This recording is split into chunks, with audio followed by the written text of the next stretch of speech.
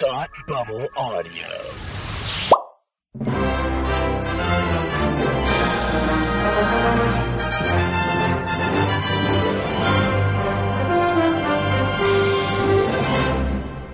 Hi, and welcome to Academy Rewind, the fortnightly podcast where we're taking a look at the Oscars from years past. I'm Tim, and with me, as always, is my man who loves some singing and dancing in the Navy, Palmer. How are you today? Hey. This is the third time we've done this intro. I'm out of funny things to say. You know, you could just repeat some of the funny things. No. That's, the funny part about this? None of the things you said were funny. Oh. No, I'm just kidding. They were actually hilarious. They were. But you'll never know, and we just did that because your Mike Crane system was not working for me. But you know what? It's working now, isn't it? Yay! Yeah, all right. Much, much better. We're going to talk about the 1946 Best Picture Oscar nominees. They are as follows. The Lost Weekend, Mildred Pierce, Spellbound, Anchors Away, and The Bells of St. Mary's. Palmer, I know you know what won Best Picture because I just told you in a previous recording, and that is Mildred Pierce. The Lost Weekend. I was close. Very good. You actually guessed correctly the first time. I know. It's not as fun. Why do you think Lost Weekend won? I don't know. It seemed it. It seemed like the best movie. It took on the whole thing of alcoholism. Mm-hmm. The whole thing. The whole thing. It took on the whole thing. Took in the whole thing of alcoholism. Indeed. After Prohibition? Yes, after Prohibition. Indeed. No one knows when it is. Yeah, they actually talked about Prohibition in the film, if you recall. Yes. Yeah, I don't. No, you don't. Okay, great. This is going to be a great episode. I can tell. Yes, it's going to be great. Palmer didn't actually watch any of them. No, Palmer watched all of them in one day. Well, I told you we were recording this episode weeks ago. Look, I've recently become hooked on Veronica Mars. Oh, so that explains so much. So that has kind of sucked up my life. Gotcha. Okay, that's not an excuse. This is your job. Do your job. I did. I watched the movies. Yes, in one day. Oh my God, we're going to talk about The Bells of St. Mary's first, directed by Leo McCarey, written by Dudley Nichols, story by Leo McCarey, starring Bing Crosby and Ingrid Bergman. Ingrid Bergman. It was nominated for Best Picture, Actor for Crosby, Actress for Bergman, Editing, Original Song, Aren't You Glad You're You, Best Music, and I know you don't, and it won Best Sound. The plot revolves around a big city Catholic school. Father O'Malley, who is newly arrived, kind of butts heads with Sister Mary Benedict, and they kind of have a little rivalry going about the best way to educate their students. All the while, the school is pretty much on the brink of collapse, and everyone's trying to figure out what to do. Yeah, that sounds about right. Educational philosophies are at play. Here we go. I've heard about this movie for years. Yeah, and I had never seen it. And it's also a Christmas movie? Question mark. I don't think so. There's nothing about Christmas in this, but except for that one scene that takes place at Christmas, and it's just an excuse for Bing Crosby to sing Christmas songs. Why are you singing White Christmas in this movie? Well, my whole thing really with this, I would not classify The Bells of St. Mary's as a musical or a movie. No, it classified as a movie. Okay. Certainly, it was made with a camera, wasn't it? Right? They didn't. Ingrid Bergman didn't come into my home. She might have. I hope. You know not. why this is actually considered a Christmas movie? No. Because the rich guy that they're trying to get to give them Mr. the Potter. land. Right? Yeah. No, it's not Mr. Potter. I know, but it's the uncle from It's a Wonderful Life. Oh, I knew he looked familiar, and I couldn't place him. Or was he Clarence? He was from It's a Wonderful Life. He was Clarence. Yeah, that makes more sense. He was Clarence, and help me, Joseph. And the guy who played Bim in The Lost Weekend was Ernie in Hudson. Yes, he played Ernie Hudson. Okay, he was Ernie in It's a Wonderful Life. To connect back to what you were talking about, Henry Travers. Yes, very good. Yep, Clarence. Nailed it. Yep, nope, you didn't, but it's okay. So anyway, I had heard about this film for years, The Bells of St. Mary's, and I felt like a film built for me. It's about educational philosophies, and it's about a Catholic school and bells that didn't come into play at all. And you went to St. Mary's. I did go to St. Mary's. Very good. So did you. Yep. Don't discount yourself. And may you rest in peace. And I thought Bing Crosby and Ingrid Bergman, like this movie was primed for me, and it was the longest 2 hours and 6 minutes that I'd watched in a long time. It's like 2.5 hours. It's not 2 hours and 6 minutes. 2 hours and 6 minutes. Seems wrong. Yeah. Anchors Away is almost 2.5 hours. Oh, yeah. Okay. Yeah, see, I can see you're confused because you watched them all on the same day. Right. So basically to you, it was 10 hours of movie watching. Oh, it was so many hours of movie watching. It was a lot of hours of movie watching. Bing Crosby, I believe he just wanted to be a priest in another life. Do you think so? At this point, like, doesn't he like play a priest in like every single movie we've seen him in? No, it's the first movie we've seen Bing Crosby, and Spencer Tracy is the one that keeps playing priests. Oh yeah. What happened to you? Look, it's been a long day. Did you hit your head or something? Like, are you okay? Blink if you're in trouble. We didn't see Going My Way. No, we wouldn't have yet. Nope. Okay. Nope. All right, I'm back on board with this. You're back on board with so the Bells of St. the movie's okay. It's very antiquated. It doesn't. I don't think it holds very well. No, but I'm kind of okay with that. The kid, the Mother Superior and the pastor of the parish make a bet about what kid's going to win in a fight, and she teaches the kid to throw proper punches so he can punch a kid in the jaw over and over again. And they're like, "Yep, good job, kids." Right, but if you notice, like, it's a organized, because it's a boxing match, so it's an organized fight. That is not okay. Wait a second, it's an organized fight that once the kid falls down, it's over, and then they become friends afterwards. Yeah, because movies. Right. I'm looking at it as like that's a. I don't care if it's a movie. You don't teach a kid to fight, and they go, "Okay, go fight them." Like you don't. You're really going to dislike Indian Summer, which we're not watching for the podcast, but you should just watch it in general. I'm not going to if I'm going to dislike it. No. But so aside from that, the biggest problem I had with this movie was it seemed like every time they were like, "There, we wrapped up the storyline." They started another storyline. Yes, I and then ended that agree. one, and then started another one. It was almost like it was following, like it was like a weird vignette style, but without being a vignette style. Right. I mean, it had that overarching, like we're trying to get the building over there that we originally owned. Whatever. Well, I mean, let me tell you, that's normal. That felt very familiar and true to me. It was cute and antiquated. I didn't understand the best picture mentality. I think like Bing Crosby's good, Ingrid Bergman's good. She's not as good as she is in other films this year. Right. It's a feel good movie, which, given this year, is hard to come by. But it's also the type of movie that Hollywood really loved in 1945. I mean, well, I would say in the early days. Yes and no. I mean, technically, we still like feel good movies, right? But this is the kind of stuff that was rewarded back then. Sure, right. Anchors Away would not be nominated for Best Picture today, right? And I would say, like, when I think of quintessential early cinema movies, I think of Anchors Away and Bells of St. Mary's. I don't think of Lost Weekend or Spellbound or Mildred Pierce. Sure, but then you're thinking of a very limited scope of films, especially after watching all of the ones that like we've watched. Oh, I will start to think of more now. Mm-hmm.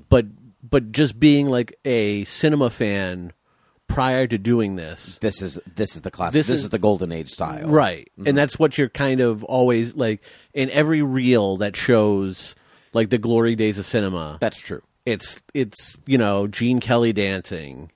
It's Bing Crosby, singing Crooning. White Christmas. Right. Right. And I understand that. I think for these films, Bells of St. Mary's and Anchors Away, as we said, they're here this year because they came out in 1945. We're still at war with Germany and Japan, and when these movies are being made and released. But it's winding down. It's winding down, but they're still at war.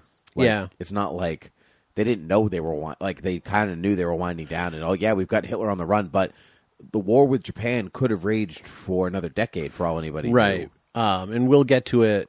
I'll talk about that with Anchors Away. Yeah, I was going to say, it's not listed on my fun facts or Anchors Away, but that was one of the reasons why Anchors Away gets made. Yeah, it's pro-Navy. Well, not that it's pro-Navy. They knew the war. Like, everyone kind of sensed the war was winding down, so they wanted to put out something that would kind of get the nation, like, upbeat. Patriotic, right. Yeah. Yeah, it's pro-Navy. It really is. Right, because Or the war against Japan is a naval war, basically. So... Right. I mean, not basically. It's a lot of other things, too. Yeah. But it was, Navy was a huge part of it. Pearl Harbor, So to go back to the Bells of St. Mary's, it's fine. It is of its time. It's fine. I don't know if I would... I don't dislike the movie. I think it has some nice parts, but I don't know if I would ever recommend it. I would never watch this movie again. Oh, yeah, no, I wouldn't watch this movie again. But, I mean, I could still like a movie and then be like, I liked it till the first time I watched it, but I could see subsequent viewings not getting more out of it or diminishing returns. If anything, I would just fast forward to the bits where Bing Crosby was singing. Yeah, which I'm probably sure you can just YouTube those. Yeah, I've watched this movie on YouTube, so I'm sure I can. So aside from that, you also have the Mother Superior, who's basically the stand-in for Moses in this movie. She's the stand-in for Moses? Yes, because she's right now. She's like, we want to get that other building, and we want him to just gift it to us because we can't afford to buy it. So it's kind of like Moses wanting to get Pharaoh to let his people go, and then he does, and she can't be there to see it forward. She has to go to Arizona. She has to go upstate to a farm so she can run around. I really didn't know where you were going with that, but if you looked at the bill, can I tweak your analogy? I mean, you can. I'm going to tweak your analogy. It really wasn't it was a rhetorical question. It's not so much Pharaoh letting the slaves go; it's about getting to the promised land. That I'll give you that. Right, but Pharaoh has to let them go first. Yeah, but they have control over if the kids are like the Hebrews, they already have control over the kids. So it's about getting those kids to a better place. The promised land. Either way, I'm sticking with my Moses analogy. This is a modern day Moses story. It is a stretch, but I'm going to allow it because is this the one movie you liked? No. Oh, okay, great. Don't tell me. It's the movie that was okay. Like, I didn't hate it. It just kind of lingered on and on. It did linger. Speaking of movies that lingered, but I liked anyway, Anchors Away, directed by George Sidney, written by Isabel Leonard, starring Frank Sinatra, Gene Kelly, Katherine Grayson, and starring first appearance of... Tom and Jerry. No, Dean Stockwell. Yes, as the cute child who just wants to pretty join sure the he Navy has a name. so bad. Cute child. No, David? Yeah, probably. Yeah. Nominated for Best Picture, Best Actor for Gene Kelly, Cinematography, Original Song, I Fall in Love Too Easy, sung by Frank Sinatra. It won Best Music for a motion picture or a comedy or something like that, because there's another picture winner for score. Okay. So I don't know what the difference is. But the story revolves around two sailors, one naive and one experienced in the ways of the world, that get 4 days of shore leave in Los Angeles, and hijinks ensue. Yes. Yes. This movie's too long. It's about 20 minutes too long. Yep. Yeah, I would probably even go a half hour too long. Like, there's a lot of filler. Mm-hmm. Like, this movie is made just so Gene Kelly has excuses to dance. Well, actually, so this is the first movie that Gene Kelly... And Frank Sinatra do. That's not what I was going to say. Wow, thanks for stepping all over me for a second. Just like Frank Sinatra did to Gene Kelly. Oh, crap. Oh, your fun facts you forgot. No, it's too late. Nope, I'm already in it. No, your fun facts after we talk about Anchors Away. I'm already in it. It's your own fault. Wow, you really are out of it today. 5 movies in one day. It's your fault. I can't help you. It's your own fault. And so I need an intern. Okay, watch this movie for me. Write up some notes. Or watch Veronica Mars. No, wait, no, don't do that. I need to watch I like Veronica Mars. Yeah. This movie, yes, was the first out of 3 Sinatra-Kelly team-ups.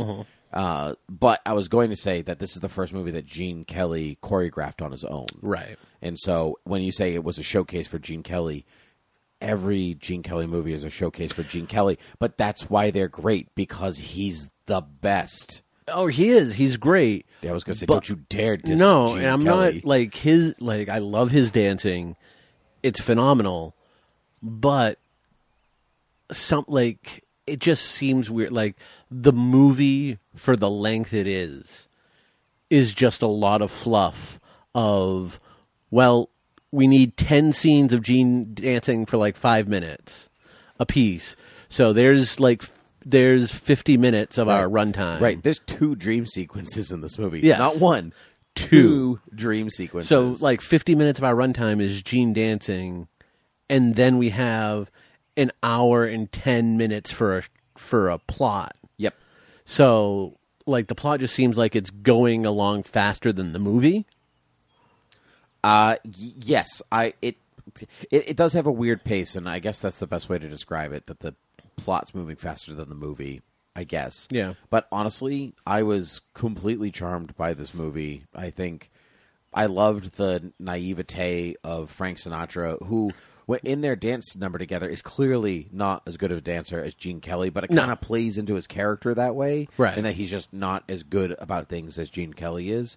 And I didn't even know Frank Sinatra could dance like that, so I was completely blown away in my own right, or kind of act. He's not great. He's a much better singer than anything else. But yeah, he looks 40 even though he's 20. Frank Sinatra's got a weird face. His face, he hasn't grown into it yet. If you look at his eyes and his nose and his mouth. Mm-hmm. Yes, he looks face, older. Yes. No. What I'm saying is, you look at those features, he looks older. Mm-hmm. But his face around those features look young and very narrow. Oh, sure. His face is a lot more narrow than he was when me or you kind of would have started knowing him. Gotcha. Now, granted, he's 40 years older at that point. Mm-hmm. But even when I think of Frank Sinatra, I don't necessarily think of 90s Frank Sinatra or 90s Frank Sinatra. Maybe, he died very late in the 90s because I was still in high school. Mm-hmm. So I don't think of Frank Sinatra then. I think of Frank Sinatra more of 60s and 70s. So his face is a little fuller then. Yes, I would agree with you. Yeah. I mean, that's what I'm saying. He just looks young. Right. Right. He looks simultaneously young and old. It's weird. Yeah. It's fun. Anyway. So. Go ahead. So this is a movie that I would recommend. I don't know if I would watch it again. I would watch it because of all the filler. If I want to see Gene Kelly dancing, again, I'll pull up the YouTube video, mm-hmm. or I'll watch something that is just supposed to be him dancing. Right. When I watch a movie or even a movie musical, we've had this conversation before. I want the music to kind of move the story along, mm-hmm. and in this one, it just kind of the story happens. Now we have a dance break. The story happens. Now we have a dance break.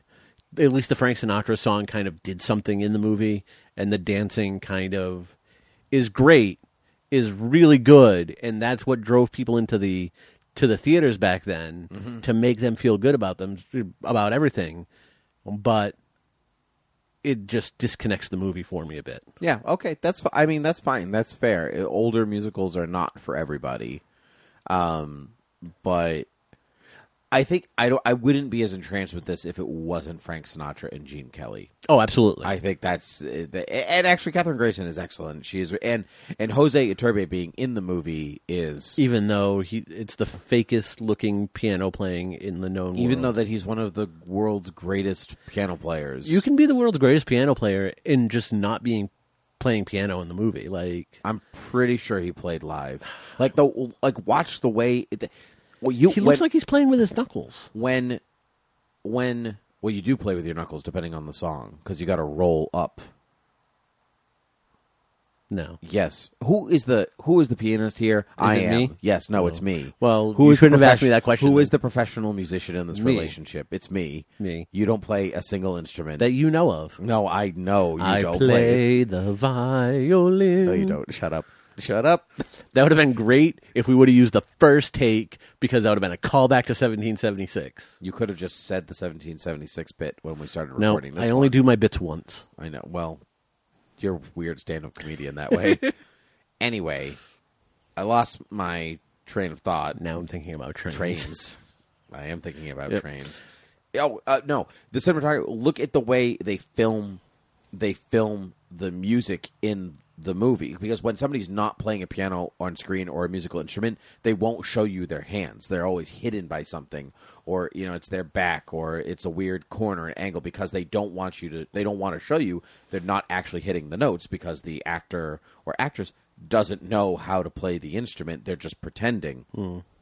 They went out of their way to show you how he's playing and how everybody is playing in the movie. It would be like, even like if Gene Kelly wasn't a great dancer, don't show his feet. You would you know what I mean? Or you would cut down to his feet, but you wouldn't see anybody else, so you could do body doubles and or hand doubles, things like that.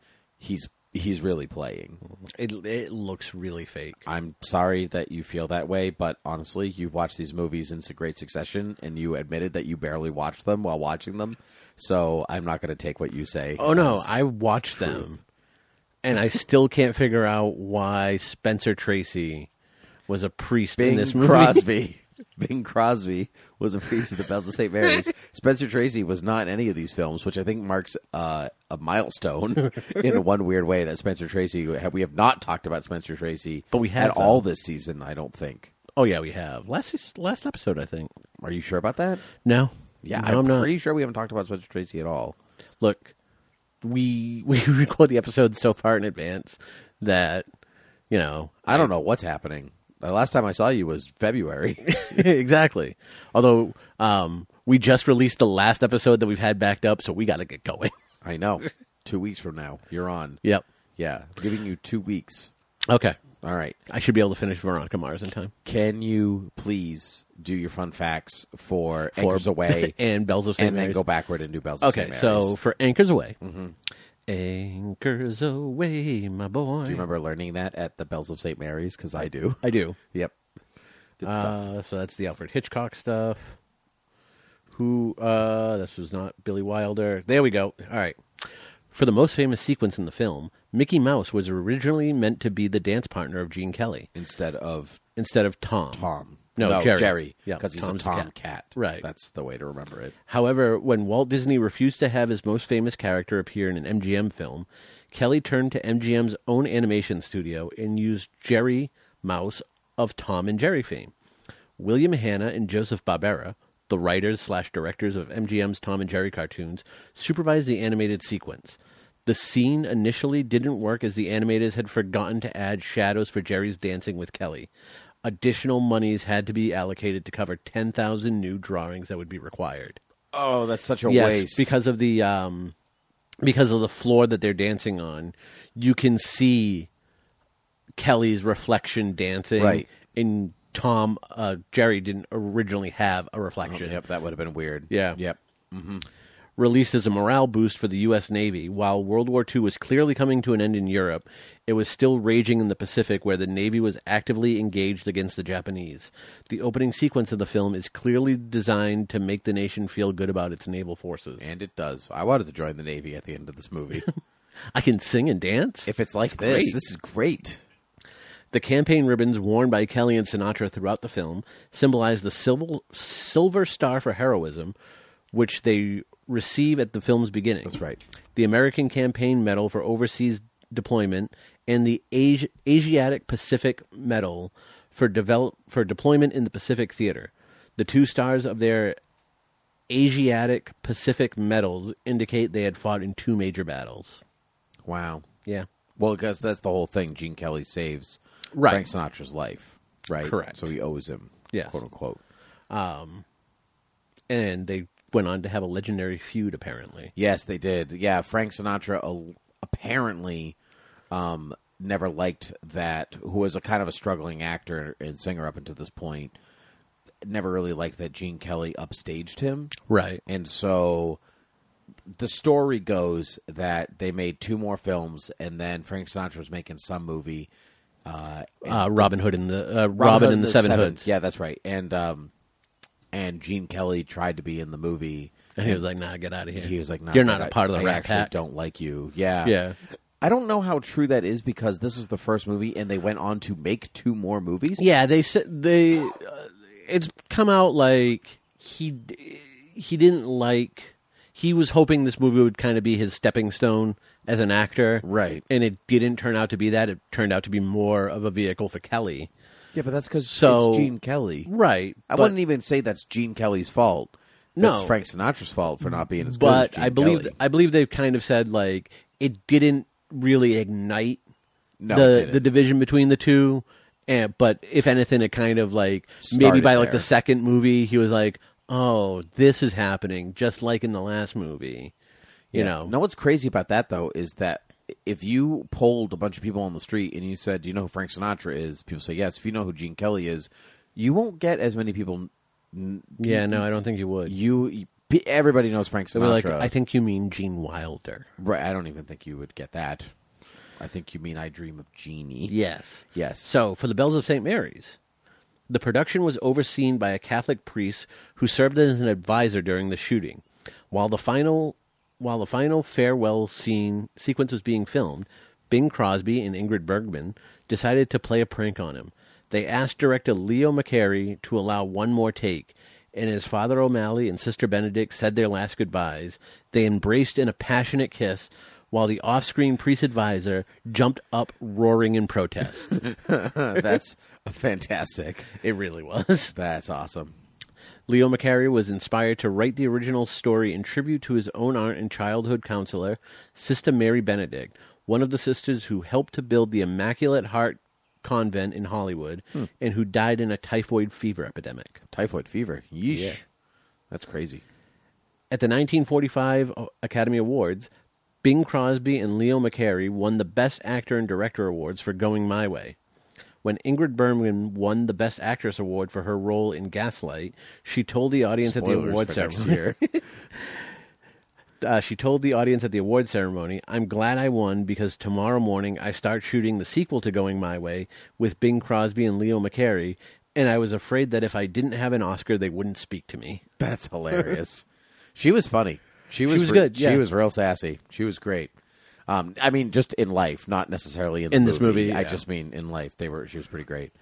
In life, she was your partner, Jacob Marley. Marley. Yes, Ingrid Bergman was my partner, Jacob Marley. Let's talk about Spellbound, directed by Alfred Hitchcock, written by Ben Hecht, based on the story The House of Dr. Edwards by the pseudonym Francis Bleeding, who was a pseudonym for 2 writers who I don't have Edgar it Allan written down. Poe. Nope. I have it written down further down the list. I'll talk about it later. Starring Ingrid Bergman, Gregory Peck, and Michael Chekhov. Nominated for Best Picture, Director, Supporting Actor for Chekhov, Black and White Cinematography, and Best Effects. It won Best Music, and it won Best Music. The score, somebody Rosa, I can't remember his first name, starts with an I. But anyway, my fun fact is, famously, Alfred Hitchcock did not like the music to this movie. He was like, he puts it in everywhere. It's all over the place. And then the guy gets an Academy Award for it. It also won a special Academy Award for Best Use of Salvador Dali. Best use of Salvador Dali in any film ever. Yeah. Even Salvador Dali's own surrealist films, it's better than those. So I have stuff about that too. So the plot revolves around a psychiatrist played by Bergman, who protects the identity of an amnesiac patient accused of murder while recovering his memory, played by Gregory Peck. Yes. This was one of Gregory Peck's very first roles ever. Okay. I can see it. Yep, he is very young in it, and I like this movie and don't like this movie all at the same time, and I have I have good reasons for it. Okay. Okay. I'm listening. Okay, so tell me about how you feel about the movie, because mine's going to go rather in depth. Good, because mine's going to really scratch the surface. This movie ends pretty well. Spellbound, yeah, Yeah, but getting there is a chore. sure, okay. I figured that you would like how this movie ends. Yeah, I do like Alfred Hitchcock movies. Mm-hmm. And this is kind of a different Alfred Hitchcock movie. Oh, I'm so glad you said that. I'm glad you recognize that. Continue. Yeah. And I just mean, like, just the subject matter and the way it's handled seems to be different from Alfred Hitchcock. Now, when you get to the end, it's like, oh, all right. There he is. There's the thriller part of this. But I think when I saw the categories on this, when I pulled it up, it was like mystery noir. And I'm like, there's no voiceover. This isn't noir. Yeah. That's what makes a noir a noir. So I guess you didn't like Mildred Pierce for it being noir either, huh? So... Although it actually did have voiceover. Because it has flashbacks. Yeah, that's right.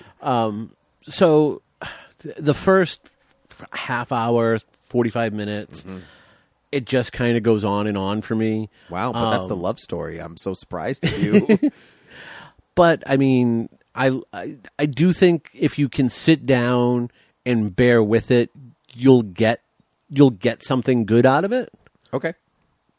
I accept that. Yeah. Yeah, I agree. I actually really agree with that. Okay, do you want me to tell you about the history of Spellbound, which is why I like it?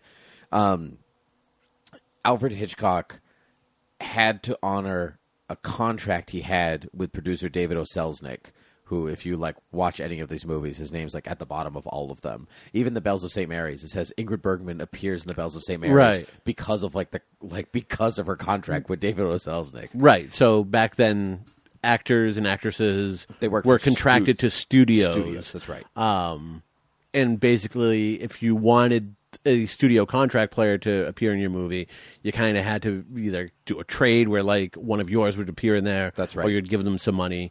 That's not a huge thing anymore. No, they're free agents now. Kind of. Your contract. So, let's say you could sign up for a franchise, where, you have to appear in 9 Marvel Studios films, or right? something that. Most of your contracts now are a 3 or 4 film deal with a certain production company. But if something the same character, generally not necessarily. But yeah, I know what you're saying. But or, you know what? It might be directors more than anything that do directors the production. Still have a bit of that, right? But if something comes up, you can do it at another studio. That's right. Especially if the studio passes on the film. That's right. So most just have a first look deal, right? And then they go somewhere else. Yeah, J.J. Abrams just inked a huge deal with Warner Brothers. The first look deal with Warner Brothers, exactly, which is huge. Yeah, that's good for both of them. Good for them. You know, make the money.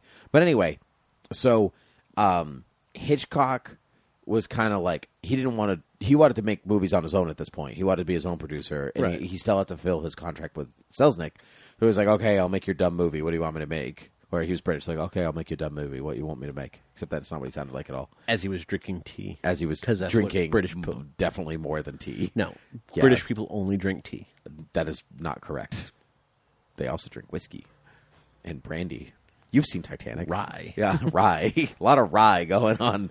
And so Selznick wanted to make a movie about psychiatry because he was in psychiatric therapy, and he was like, it's really good. You got to make a movie about this. And so they started to talk about loosely adapting The House of St. Edwards, The House of Dr. Edwards, sorry. The writing pseudonym was Hilary St. and George Saunders, by the way. I knew I had it somewhere in here. Good job. So Hitchcock did not have a good relationship with Selznick at this point. So there was a lot of tension happening behind the scenes in the first place. And Hitchcock even said, I can control him during pre and post pre-production and production. I can do my thing. He would be he would not talk to him when he was on set. He'd be like, oh no, we're closing up shop for today. When he would show up. So there was a mandatory love story by Selznick for the film. And Hitchcock was like, I don't want to do your stupid love story. And Selznick was like, well, too bad, you're under contract, so do my stupid love story. So he was like, okay, but I'm going to do this big sequence with the doors open to symbolize their love. You okay with that?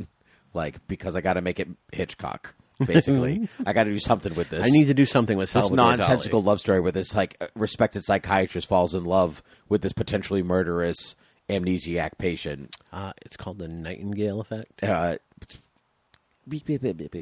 Nightingale effect. Anyway, it's a psychological thing. And so the big thing that Hitchcock wanted to do was bring in Salvador Dali, which he did, obviously. Which Selznick did not want. Which Selznick was not interested in this at all. Really dragged his feet in hiring him. And it was only 2 weeks before they were supposed to film those scenes. That it was because of the money. Yeah, right, of course, yes. Salvador Dali, he's famous in his own time.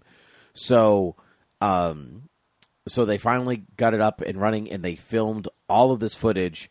And then once production closed up shop, Hitch was like, I'm out. Make your dumb movie however you want.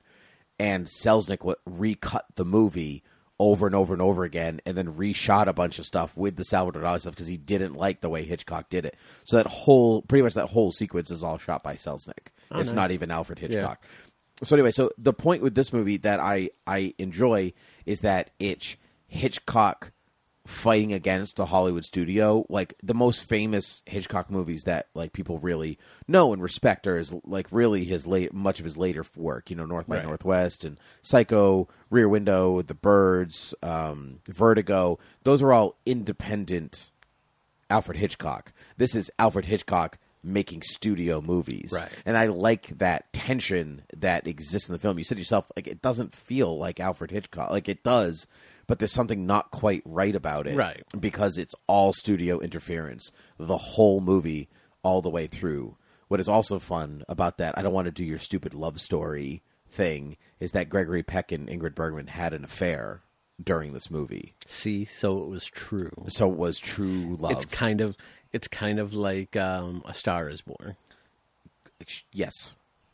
I don't know exactly what you're referring to about A Star Is Born, but yes, Lady Gaga absolutely. and Bradley Cooper played lovers on screen and were clearly lovers in real life. Oh, yeah. And now they are actually lovers in real life, question mark? I'm assuming so. Yeah, I think they are. But anyway, so those are my like fun facts about... I mean, I could go into more detail about some of the shots in the film, like... there's a surrealist film where a lady's eyeball gets cut. You ever see that? A lady eyeball gets cut by a razor. And then it like cuts to the moon with a cloud going across it to be like, oh, her eye gets cut by a razor. And then it cuts back and you actually see her eye get ripped open by a razor. It's gross. It's great. I have a GIF of it. I'll show you. But they did that in the Dolly sequences where they would like literally cut the eye with scissors, the way that all that. So I like it for all of those reasons. I would not call this Hitchcock at his best by any stretch. I like the Hollywood political side of Spellbound. That part is very interesting to me. So I would say it's worth watching for that. I would not say this movie is really worth watching without that, which is hilarious, though, that Hitch, like, even when it got nominated for Best Picture, he was like, this movie sucks. Like, oh, are you excited that you got nominated for Best Director? He's like, this movie sucks. I made a crappy movie because it got studioed and everything. Like, why are you all celebrating this crappy movie? And then it won all the awards, and Hitch was like, all right, I'm just doing love stories from now on. I'm just doing love stories. Rear Window, here we come. Yep. Love story. Psycho, a great love story. Yeah, about a boy and his mother. They're all love stories. This was the movie I was watching when I was like, so you're telling me the mother's been dead the entire time? Yeah. Okay. It makes sense now because Hitchcock. I did not connect at all what you were talking about, and there wasn't enough context. I needed to know that you were watching Spellbound to know what the joke was. Otherwise, I was like, what are you talking about? Because I think when you texted me, I was watching Mildred Pierce. So I was like, no, she's right there. No, she's potentially the murderer. I don't know. And anyway, give me some fun facts. Oh, I will, but I think we might have already covered them. That is Mildred Pierce. That is Anchors Away. That is not Billy Wilder. Okay. The gun blast at the end of the movie is hand-painted. Sir Alfred Hitchcock used a form of hand coloring for the orange-red gun blast at the audience. Yeah, it was the only color in the film. Yep. Mm-hmm. Producer, signature Hitchcockian style point of view shot. That is such a great shot. Although once I found out like how they did it, I'm like, oh, it's nowhere near as good. It's a giant gun. Yeah, but it's still cool. Right. Yeah. I mean, that's cool. That's a cool fact of itself. And the thing I like most about that shot is how seamless it looks from the tracking. Like the tracking, all like the woman all along the room, and then the gun points inward. And I would assume that's when they used that's the red, the giant one. But yeah, I don't know. I don't know actually a couple of really good point of view shots. The card flinging across the table in the dolly sequence, and the kids sliding down the banister. Yep. At the end, I don't want to give too much away, but that bit was great. Yeah. Yeah. Producer David O. Selznick wanted much of this movie to be based on his experiences in psychotherapy. He even brought his psychiatrist in on the set to be a technical advisor. Once she disputed Sir Alfred Hitchcock on the workings of therapy, Hitchcock responded, "My dear, it's only a movie." Mm-hmm. That sounds very like Hitchcock. And because I'm going to tie this in, whether you like it or not, with the greatest genre of movies, the teen romance. Oh, goodness. The Shakespearean quote at the start of the movie is an abbreviated version of something that Cassius says to Brutus in Act 1, Scene 2 of Julius Caesar. The full quotation is, "The fault, dear Brutus, is not in our stars, but in ourselves, that we are underlings." And that is where the title, "The Fault in Our Stars," comes from. Yes, I know. I've read it. Such a great book and movie. They are both good. I agree. John Green is a very good writer. I Yeah. agree with you. It's the only teen romance I can get behind, I think. That and Romeo and Juliet. See, how can you like that and dislike 5 Feet Apart? They're essentially the same movie. Because John Green was original. Was he, though? I don't know. I don't care, truthfully. That bit about Shakespeare reminded me that the part in Bells of St. Mary's where the girl stands up and she's like, "The sixth sense. To be is the sixth sense." In my own words, to be or not to be, that is the question. It was hilarious. It was so good. When she got up and said the sixth sense, I'm like, if she says I see dead people, This movie took a real shift. Yeah. I thought you were original M. Night Shyamalan. Punches through space and time. Anyway, Mildred Pierce, directed by Michael Curtis, written by Ranald McDougall. McDougall? McDougall? MacDougall. McDonald. McDougall. Based on the book by James M. Cain. James Caan. Starring Joan Crawford, Jack Carson, Zachary Scott, Anne Blythe, and Eve Arden. This movie was nominated for Picture, Supporting Actress, for both Arden and Blythe, Writing, and Black and White Cinematography. It won Best Actress for Joan Crawford. And it's also pretty much reignited her career because she was has-been. Yep. And then they were like, "Oh, my God, she's amazing." Oh, my God. People can act past 35. They can. Heaven forbid. This movie revolves around a hardworking mother who will basically do anything for her extremely spoiled daughter, include her, give her all the things, which only makes her more spoiled, and in her love-torn relationship between her first husband and her second husband, and then there's a murder, and her second husband's murdered. Her second husband is murdered, and then maybe the first husband did it, but maybe she did it, maybe. Well, the first husband confesses. Yes, right. And she's like, "No, it couldn't have been him. He's too nice." And then why'd you divorce him? It's 1945. What the hell's the matter with you? The only one who can get a divorce is the king. Yeah. And she's like, FDR? No, shut up. It's Truman now. What's the matter with you? Where have you been? Anyway, I think this movie starts really strong because I'm like, wow, what is happening? I want to know. Right. And then it starts flashing back, and I'm like, oh, God, here we go. Oh, no, I'm going to find out. Oh, no.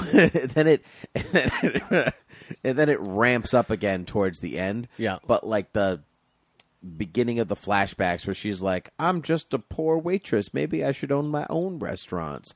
That bit, I'm like, all right, let's get a move on here.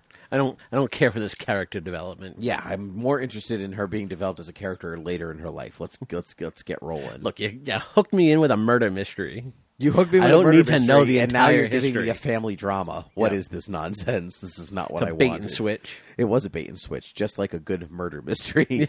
And so I quite enjoyed it, mostly for Joan Crawford. Yeah, she's phenomenal. Oh, she's spectacular. Yeah. She's just... And the really bratty child. Anne Blythe. Yeah. She is Evita. Yeah, her name is Vita. Right. Yeah. I thought you were like, she was Evita. I'm like, I don't No, think she her was. name is Vita. That was Madonna? Veda. Right. Yeah, and she is... Oh, she's the worst. Yeah. There is nothing like a brat to get my blood boiling, I think. Like I think of like the characters like on screen or in books that I like absolutely despise. Right. And most of them are brats. Yeah. I just can't stand brats. I was really surprised when she started singing Veruca's song from Willy Wonka and the Chocolate Factory. Oh, when she was like her little Honolulu number thingy. Yeah. Yeah, that was, well, I mean, her mom was upset about that too. It was a little much. Yeah. It's a film noir. Shoulder pads everywhere. Joan Crawford's shoulders were out of control. No, she denies that. I know she does. How could you deny that? Just look at I don't understand how she thought people would believe it is my question. Look, when you take a stand, you stick by it. Yes, I'm aware of yours. I'm aware of your life philosophy. Yep. Nope. I said I hated this when I was 4. I will always hate it now. I can't change my mind. That's the way I am. Get out of here, Lion King. Yep. I said I did it. I wasn't interested in you that long ago, and I have to maintain that. That's just who I am, Palmer Chase. Yeah. Yes. Yeah. This movie I did really like. Yeah, I could have done without a lot of the backstory, like a good chunk of the backstory. Yeah, I could have started a little later in the backstory life. Right. Yeah, she's narrating the whole thing. She's like, I used to be poor and now I'm not. Let's start here. Exactly. Like, I was married to him. He was I assume he was cheating on her with Mrs. Butterfield or Baker Cup or whatever her name was. We'll go with Baker Cup. I like that one. So they split up. They still kind of kept a decent relationship. And then she kind of gets interested in this guy who's rich, but is also like a gold digger. Yep.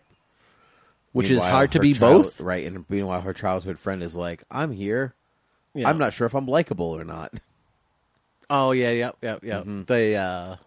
Her like second in command. Right. Who I really liked. I did too. And then her oldest daughter, her youngest daughter's fine. Her oldest daughter is kind of brought up to want really rich and expensive things. Like even before she starts getting involved with the rich / gold digger husband, like right. they're in a house and she's like, can't we just move back to our big house with all the servants? Well, even when she gives her that dress and she's like, I would never wear this. It's gross. Yeah. Yeah. Shut up. This movie also had one of the stars of Gone with the Wind. George Reeves?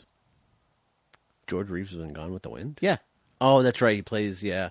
Yeah. No, I can't think of her name. The woman with the really high voice. She's the servant. Yes. Mm-hmm. She's also she's Vivian Lees. Vivian Ray. Vivian from Vance. Vivian from Gone with the Wind. Oh, sure. Sorry. I honestly I haven't seen Gone with the Wind since I was a kid. Right. And now that I know that we have to watch it. We do. I'm resisting. Yeah, she's like it. her personal servant in Gone with the Wind, and she's the one that kind of stays with her throughout most of the movie. Gotcha. She's recognizable mainly because of her like really high voice.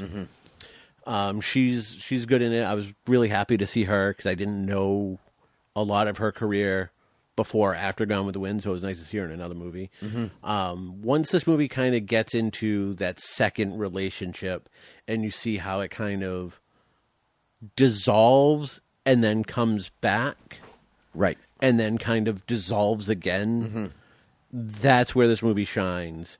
It would be interesting to me. They did a remake a few years ago with Kate Winslet. Exactly. And I think this plays better as a miniseries because you have like hour and a half chunks of episodes. So you can kind of I'm hoping some of like the more noir stuff is fleshed out in those. A lot of low-key lighting. Yeah. More low-key lighting. Yeah. So I did really enjoy this movie. And it's a movie that I don't know if I would watch this version again. But I would. I'm interested to see the other versions of it. I would like to watch the Kate Winslet version as well. Yeah. I am definitely interested to watch this again. I think Crawford's performance is very layered. Yeah. And like an onion. Like an onion or a parfait. So I'm sure that you also have layers of fun facts, so why don't we dig into those? Do-do-do-do. Palmer's little song as he opens up his phone. Yep. Because he's never ready for when I say, okay, it's fun fact time. Because you usually try and go by it. There were conflicts between Michael Kurtz and Joan Crawford. He wanted her canned, claiming she was altering the look and interpretation of the character to make her more glamorous.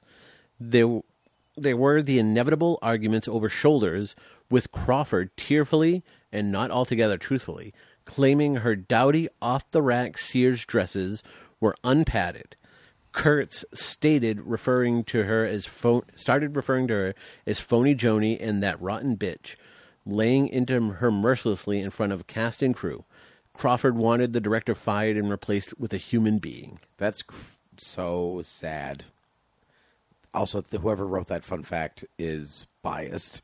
He wanted to replace with a human being. Oh, unless that's a quote from... That is a quote. Oh, that's horrible. That's horrible. The film was made around the time Jack L. Warner asked the studio's cinematographers and art directors to devise new means of cutting corners without losing any of the quality. Apparently, there was concern that too much detail was being used in sets, which in turn took more time to light and thus slowed up production. Despite this proclamation, the film suffered no loss of set detail. Beneath its noir lighting lay strikingly complex settings like the Bergeron beach house, so essential to the plot that it opens the film. Bergeron's home is a twisting maze of rooms and staircases that perfectly represents Grott's desire to build menace into the sets. I would agree. Yeah, the production design of this movie is excellent. Yes. Yep. Joan Crawford was nominated and won the Academy Award for Best Actress for Mildred Pierce. Spoiler. You said it. I know. She was not at the award ceremony because she was at home in bed with pneumonia. However, in the special features DVD, her daughter Christina says that she faked her illness.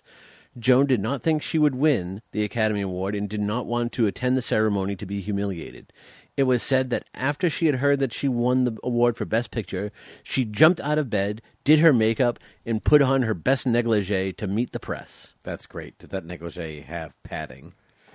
Did it have shoulder pads? Maybe. It's negligee, so it's exposed padding. It's just out. Yeah. You can make fun of the shoulder pads all you want. She was terrific in this movie. Hard to work with, obviously, but the best star. So talented. Exactly. Anyway. Me and Joan Crawford share that. Yes, you are hard to work with. That is correct. The last movie, The Lost Weekend, was actually supposed to be titled The Last Weekend. That's my own fun fact. Stop stepping on my segment. I have one job. And you barely do it. Well, you try and watch 5 movies in a day. I space them out like a human being. Like, I put you see all this note taking that I do. That's a lot of note taking. Yeah, that's what I do. You go to IMDb and find the 3 funnest facts. Look, the reason why I keep saying I need good co-hosts is because I'm here for the humor. Yeah. All right, now that you've said that, I'm not writing your jokes next week. All right, The Lost Weekend, directed by Billy Wilder, written by Charles Brackett and Billy Wilder, based on the novel by Charles R. Jackson, starring Ray Milland, Jane Wyman, Philip Terry, Howard Da Silva, Doris Dowling, and Frank Phelan. Nominated for cinematography for black and white film, editing, and music for Rosa, who ended up winning for Spellbound. This movie won Best Picture, Best Actor for Milland, Director, and Screenplay. It follows the life of alcoholic Don Burnham as he goes through a 4-day drinking bout. It's not really a weekend. It's 4-day. It's a long weekend. That's the whole point. Ah, gotcha. Yeah, remember, because his brother is like, yeah, we're leaving now, and I'm not even going to be back until Tuesday. It's a long weekend. Right, because Martin Luther King Day. Right, it's a long weekend. Yeah. Okay. So, is it Martin Luther King Day? Is that what it is? Probably not in the 40s, no. No, it probably wasn't. No, just throwing that out there. Wow, and you're a teacher. No, just did not connect that for a second. It was Yom Kippur, if you remember. It was. There's a great joke. Although, as you pronounced it, Yom Kippur, in this film, they pronounce it Yom Kippur. Yeah, I don't know. I'm not here to say if that's true or not. No, I'm pretty sure it's Yom Kippur. Kippur sounds weird. I don't believe it's actually pronounced like that. People say things sometimes pronunciation. I don't believe that person in the movie was generations actually do. Jewish.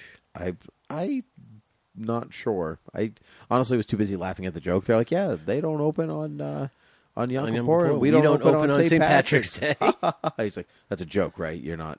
This is not real. Okay, no, it's real. Okay. No, they probably don't open on St. Patrick's Day. No, probably not. So this movie is supposed to look at the life of a chronic alcoholic in the, I guess, the realest way possible for a film in 1945. You know, this is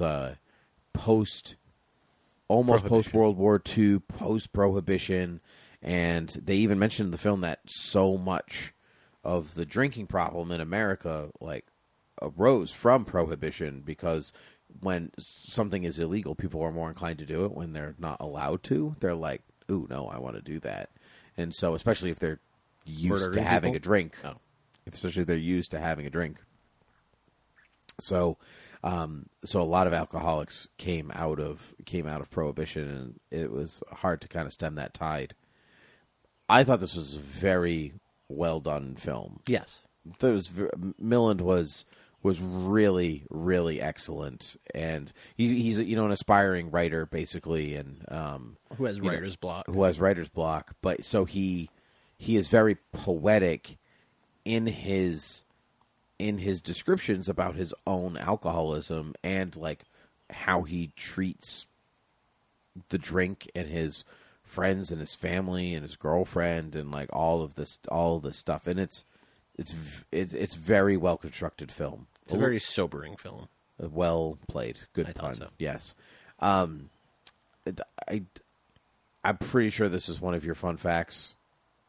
Don't do it. Okay, I won't do it. If it's not one of your fun facts, I'll come back to it. Okay. But I think that I wouldn't call it antiquated, but it's kind of antiquated, if that makes sense. Like it's a little, even though it's realistic in some way, it's also very Hollywood in a lot of other ways. And so it's not like, remember, have you ever seen Clean and Sober with Michael Keaton? Oh no, really, it's a really good movie. Would recommend. But this is a little bit more like, looking back at it, is a little bit more Hollywood studio, because it's like a slightly film noir story at the same time. Cinematography is excellent in this film. I love that shot where he puts the shot glass of rye down and it leaves a ring. Oh, so you can see how many shots he has when they keep coming back. When they keep coming I really back. Loved that. That was really nice. And there's a lot of that here. And I think a lot of the ancillary characters are also interesting, like Bim from the Alcoholics Ward. Bim. Yeah, the Alcoholics Ward is like cruel but kind but realistic, but like it's just like this really interesting mix, and he's only on screen for like 5 minutes, but you're like, what is your story? I want to know more about you. Yeah. I enjoyed this movie quite a bit. I could see why it won Best Picture in 1946. I really like this movie more. I knew I was liking it while I was watching the movie, and like the fact that we're going to talk about it, it'll make me like it a little bit more. I will say I agree with most of your stuff. The part I disagree with is when you say like it's good for its time. I think this movie handles the problems of alcoholism much better than than a lot of films that I've seen. I'm not going to say any film. Than a lot of films I've seen since it. And I will tie this into just this year. A Star is Born. Mm-hmm. We had this long debate on how the alcoholism in that movie, I felt it ruined their relationship, but I felt it was like the Hollywood aspect of like she didn't care and she just kept like glossing over, and it didn't show like the issues. And here I do, like, he knows what he's putting her through, and he's trying to even tell her, look, this is going to keep happening. This is who I am. You should get away. and it's her choice to kind of stay. It's not like he's trying to keep her in. I am not going to reopen the Star is Born debate. I will only say that this movie is about alcoholism, and A Star is Born is not about alcoholism. It's part of the story, but that's not what the focus of the film is. And so I don't know if I want to compare them exactly in that way. And so I understand what you're saying, right? And in a way, I agree with you. I understand you don't want to. I understand you don't want to compare them. For one, whenever we start talking about A Star is Born, our episodes go to like 5 hours at that point. But, like that was. I just wanted to say that like this is the type of dynamic that I wished was in A Star is Born. So I'm getting it in this movie, and I feel like it's a much more real portrayal of alcoholism than I've seen in a while. It'll be interesting now that I've seen this movie when we go back and watch Leaving Las Vegas with Nicolas Cage. Yep. To see because like that's just all about he knows where he's going to end up and he's self-destructing. This guy, he doesn't know where he's going to end up. Right. He kind of self-destruct, and he almost takes his life.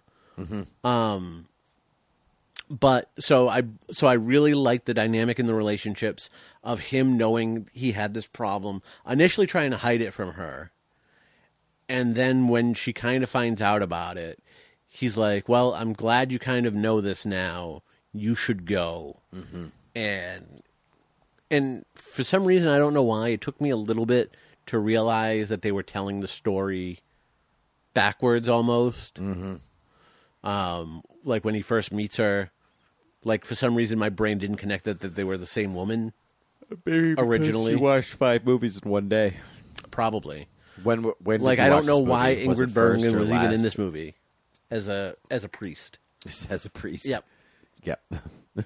Went strange for you. Yep. So I don't believe it's one of my fun facts, but this is the first movie with the theremin. I thought it was the first movie with theremin, but I wasn't sure. Yeah. I liked that he gave it this, like he gave the alcoholism like its own theme, right? And that it's it's like this otherworldly, like ethereal, like the theremin you associate at this point, like 10 years later, you're going to associate with science fiction. Not even B. Like I mean, the 50s and 60s. Right. B is like level of special effects that is just normal. Right, but you think of like Them or something like right. that, or like Plan 9 from Outer Space, right? Or giant ants in the desert, or Ed Wood or whatever. Yeah. But to kind of manifest itself that way through the music, it kind of reminded me of Lord of the Rings, how the ring has its own theme. Like, it doesn't do anything necessarily because it's an inanimate object, but it's that hold and that struggle that the character had, that character has over it, and it's kind of like shown through that music. But the theremin being that like otherworldly, ethereal thing, as I said. In fact, this is the first movie to be given a special achievement rewindy for best use of theremin. Yes, first one ever. Yep, the first special achievement rewindy. Wow. Are there any other movies that should have gotten special achievements thinking backwards? No. I don't think so. No, you only get it if you use a theremin. Oh, it's very specific. It's not like best effects or anything like that. No. It's just that. Well, give me some more fun facts. Okay. Did he? Yeah, since you started with the theremin, we figured we might as well just go into more fun facts. Billy Wilder claimed that the liquor industry offered Paramount $5 million to not release the film. He also suggested he would have accepted had they offered it to him. Yep. So who knows what he would have done? It was only in later years that Billy Wilder discovered that the title of Charles R. Jackson's novel is actually a typo. It was supposed to have been called The Last Weekend. Right, which actually, in a makes weird more way, sense. It makes more sense, but it also kind of gives away the ending. So, right, but that's fine. It is and it's not. Like, because I guess it could be. It's kind of a red herring at the same time. In all honesty, like watching this, I'm like after the movie was done, I actually went, Why the hell is this called The Lost Weekend? Because he can't remember where. But he does, time though. went. I know. I don't know because they didn't know where he was. But they did. He was somewhere in the city. Ray Milland actually checked himself into Bellevue with the help of resident doctors in order to experience the horrors of a drunk ward. Milland was given an iron bed and locked inside the booze tank. That night, a new arrival came into the ward screaming, an entrance which ignited the whole ward into hysteria. I'm pretty sure that was Jack Nicholson from One Flew Over the Cuckoo's Nest. Yep. With the ward falling into bedlam, a robed and barefooted Milland escaped while the door was ajar and slipped out onto 34th Street, where he tried to hail a cab. When a suspicious cop spotted him, Milland tried to explain, but the cop didn't believe him, especially after he noticed the Bellevue insignia on his robe. The actor was dragged back to Bellevue, where it took a half hour to explain his situation to the authorities before he was finally released. That's funny and horrifying, but funny. Good end of fun facts segment. Yeah. Palmer, we're moving on to the Rewindies. Yay. Since we just gave a special award. Palmer, we're going to do actor, actress, supporting actor, actress, cinematography, special effects, production designer, music, writing, best picture. You ready for this? Wait, we're doing music now? Yeah, we always do music. I'm pretty sure we don't. I know. I add a category every episode. Have you not figured this out yet? Eventually, wait. Best why use of a pencil. Best blade of grass. What? Bill in the movie Bill. Anyway, best actor. Me, from watching 5 movies in one day. So you didn't watch them. You acted that you just watched them? Wow. Yeah. No, it would be Milland. Yes, I agree. Weekend. Ray Milland for Lost Weekend. Best actress. Joan Crawford. Joan Crawford for Mildred Pierce. I agree. Supporting actor. Frank Sinatra. Frank Sinatra for Anchors Away. Yep. I'm going to give it to Frank Phelan for The Lost Weekend. He played Bim, that guy. Right. I enjoyed that. I kind of considered Frank Sinatra the other lead actor for Anchors Away, but not that we play by any particular rules. righting a wrong in giving the acclaim to Frank Sinatra. I wanted to just give the supporting actor to Gene Kelly, even though I knew he was the lead, but even though I knew Milland deserved it more. Right. I was all like, but Gene Kelly, you'll be back. It's okay, Gene Kelly. Supporting actress. Verda in Mildred Pierce. Anne Blythe. I'm also going to give it to Anne Blythe for Mildred Pierce. Cinematography. I know. I would give it to Spellbound. For the Salvador Dali bits. Yeah. I thought about it. I'm going to give it to Anchors Away for the way that they filmed in a studio. That doesn't matter. They filmed the stuff. Where do you think they filmed the Salvador Dali stuff? At Salvador Dali's house. In Salvador Dali's brain. Right. They went into his brain. They did. It was a fantastic voyage. Though. It was. This is a fantastic voyage into Salvador Dali's brain. It's lost to history now. We'll never watch it. I'm going to give it to Anchors Away because of the way they were able to shoot the dancing live. I was going to say the musicians. Actually, the live musicians playing was very interesting and difficult. The way that they edited it together. So your entire award is predicated on the fact of whether or not they actually were playing live. No, not whether they were playing live, because they were playing live. Even if they went into the studio and re-recorded, and that's the track that they used, which is probably true because that's what everyone does. They were still playing. Yeah, they were still playing the instruments because I watched Anchors Away after you. Because I just finished it this morning. Okay. So I was like watching for what you were like talking about. They were definitely playing. Mm-hmm. It doesn't matter. You just don't want to believe that people are good at things. Well, they're not. I am, but most people are not. That's correct. It's not, though. Production design. Mildred Pierce. I'm going to give it to Spellbound. Okay. In that case, for the Salvador Dali bits. Yeah. Yep. But special effects, which really isn't anything, but I thought that we should talk about Gene Kelly dancing with cartoons, so I'm going to give it to Anchors Away. Because... Just for that, I'm giving it to Spellbound. Also good. Yeah, it's no. fine. Gene Kelly dancing with Jerry. Jerry, yeah. Is really good. Still not the first time that's happened, though. I believe I believe Sound of Music is before this. Sound of Music was made in the 60s. We just watched it. You're thinking of Mary Poppins. No. Song of the South, I'm sorry. Oh, Song of the South is definitely before this. Right, because Song of the South is the first time the animation and live action thing is done. Isn't that so sad that such a terrible, terrible film is such an important film in some way? It is such an important film. 1946. So it's actually a year after. Uh-huh. So there was some other movie. Look up Anchors Away. Maybe it was right around the same time. Wouldn't that have shown up in your fun facts? But I'm pretty sure I've read fun facts that Song of the South was the first one to use. Like, it could have been in production longer, so it wins by, like, when it was shot. Maybe. That feels like a... I don't know. That feels like a... What was the first... the first film to do live action and animated together was The Lost World in 1925. Oh, right, yeah.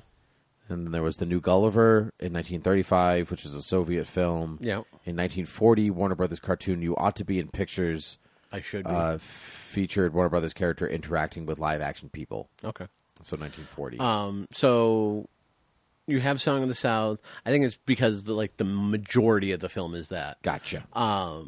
It's the first Disney movie that is headed by an African American as far as lead acting. Are you sitting here and defending Song of the South for its blatant racism? No, I'm saying all the important things. Gotcha. About Song of the South. Gotcha. I thought you were like, no, that bit's okay because of. I'm not saying things. It's okay. Oh, okay. However, I think it's one of those like it's of its time. Yeah. Because. So aside from him being the first African American to head a Disney film, it's also one of the first times an African American heads a movie in general. Mm-hmm.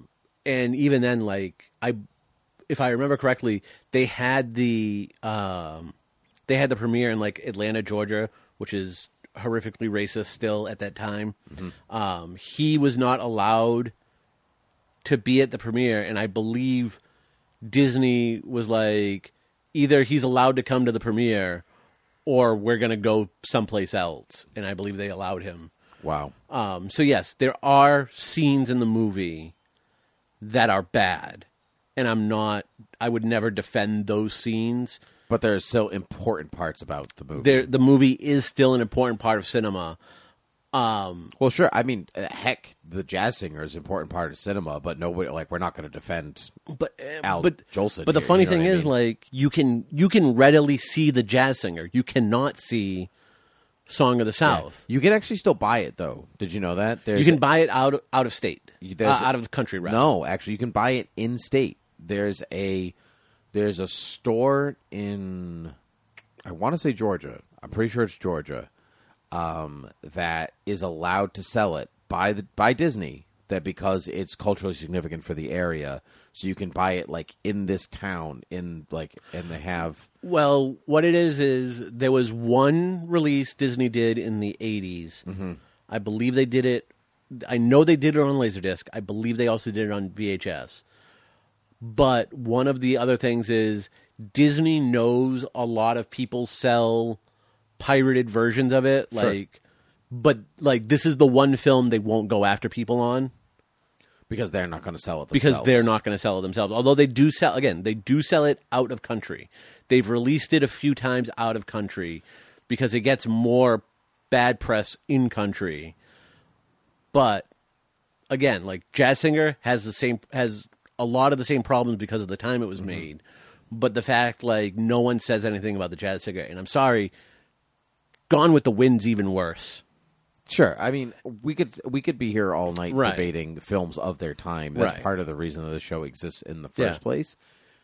But we're not going to do that because you said, quote, this is going to be a short episode. Well, that went out the window 2 hours ago. And it's not because you started ranting about Song of the South. Yeah. So you're welcome. I'm content filling that's interesting. So just now tell me, writing, what wins best writing?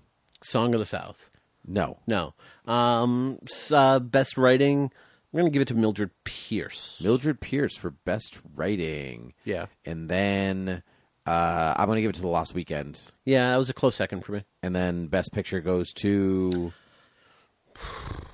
Lost Weekend. I am also going to give it to The Lost Weekend, though I'm going to give it to The Lost Weekend. My reasons I like Spellbound are because behind the scenes, not because I think it's the best movie of the bunch. Right.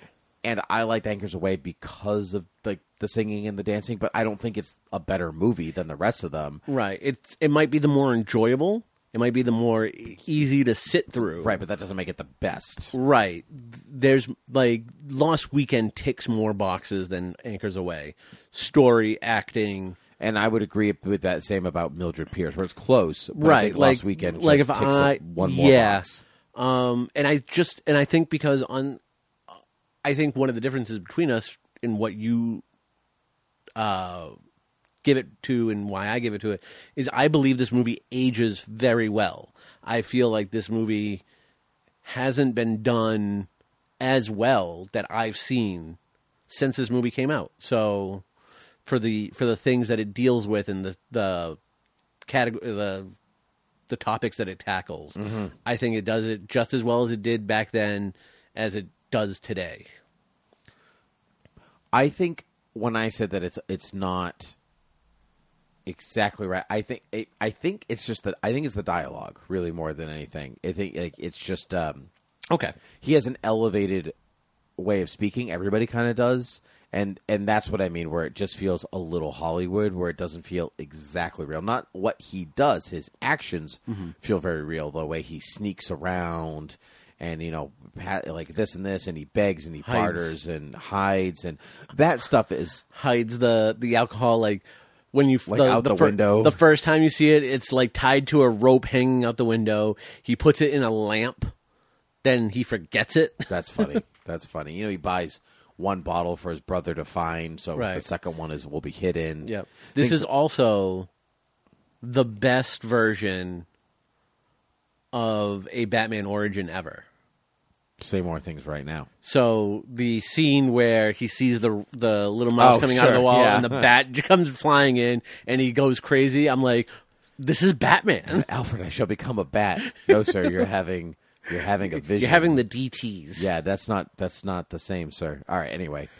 Wow, what a run this was. Palmer, where can all the people find us and stuff? They can find us on Twitter at Academy Rewind, where everything posted is Tim approved. It is not. I don't think anything you say is approved by me, ever. So I run the Academy Rewind Twitter page. Tim, you can find him at... Timothy PG-13. Yeah, on Twitter. I didn't know if it was there underscore or not. Oh. You could email us, but... Truth be told, we've forgotten the password to the email, so just, We have an email? Yeah, so just tweet us. Tweet us the email. Yeah, that's fine. Like a picture of the email. It'll be fine. Then it will actually respond, because we're pretty good at responding on Twitter. You can also hear Tim's voice on, 18 other Thought Bubble audio shows, including Beer with Geeks, and Read This. Read Up. So close, though. You were so close. And Tolkien TV Talk. And Supergirl TV Talk, and I'm sure there's another one coming out next month. I guested on Shoe Krypton. That was fun. Yep. And I think that's it for podcasts for me. Yeah. And you can find Palmer ranting and raving somewhere else. Soon on Batwoman TV Talk. On Batwoman TV Talk. I believe we will have a new episode coming out in July. Unfortunately, everything's been crazy with the co-host.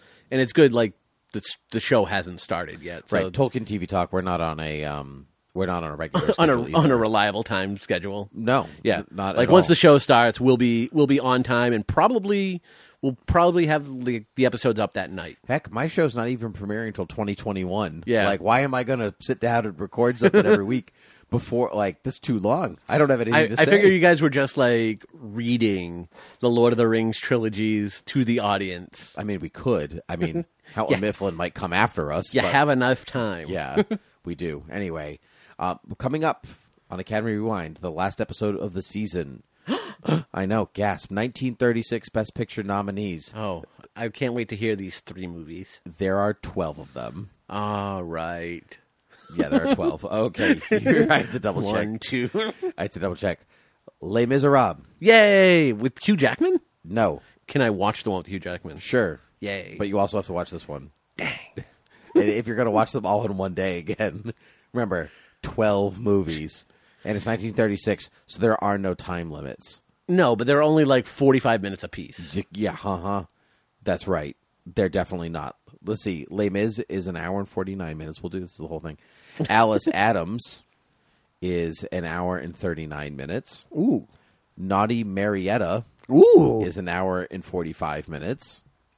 Ruggles of Red Gap is an hour and 30 minutes. These are nice. David Copperfield, Didn't we already see David Copperfield? 2 hours and 10 minutes. Oh. No, we watched Tales of Two Cities. Yeah. Okay. Broadway Melody of 1936, an hour and 41 minutes. That doesn't sound like it's an actual cohesive movie. It's actually quite famous. I know, but there's like different Broadway melodies of such and such time. Midsummer Night's Dream, Ooh. 2 hours and 25 minutes.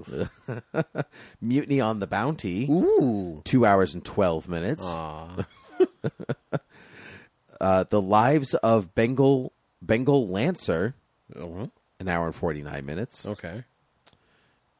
Captain Blood, Ooh. an hour and 59 minutes. Okay. Captain Blood is actually the reason the Captain Blood invented the high seas adventure sound. Actually, Oh, nice. yeah. So the if that So like, the Hans Zimmer score of Pirates of the Caribbean? basically Pirates of the Caribbean score exists today because of Captain Blood. Like that's the sound. The Informer, Ooh. an hour and 31 minutes, Informa. and finally Top Hat, an hour and 41 minutes. I swear to God, if that's just about an animated top hat and it's... The story centers on wealthy Dale Tremont, played by Ginger Rogers, on holiday in London and Venice. She assumes the American entertainer Jerry Travers, played by Fred Astaire, is the husband of her friend Madge, Helen Broderick, who's actually the wife of Jerry's business owner Horace Hardwick, Edward Everett Horton. my version is better. I'm pretty sure it's a musical because Fred Astaire. Fred Astaire and Ginger Rogers. That is correct. Yep. It's going to be great. Palmer, thank you so much for joining us, as you always do. So, You're very welcome. I'm glad that you said that because they're playing us off. No, I have so many more people to thank and 12 movies to watch. Oh, well, too bad. Get started now. Bye. Bye.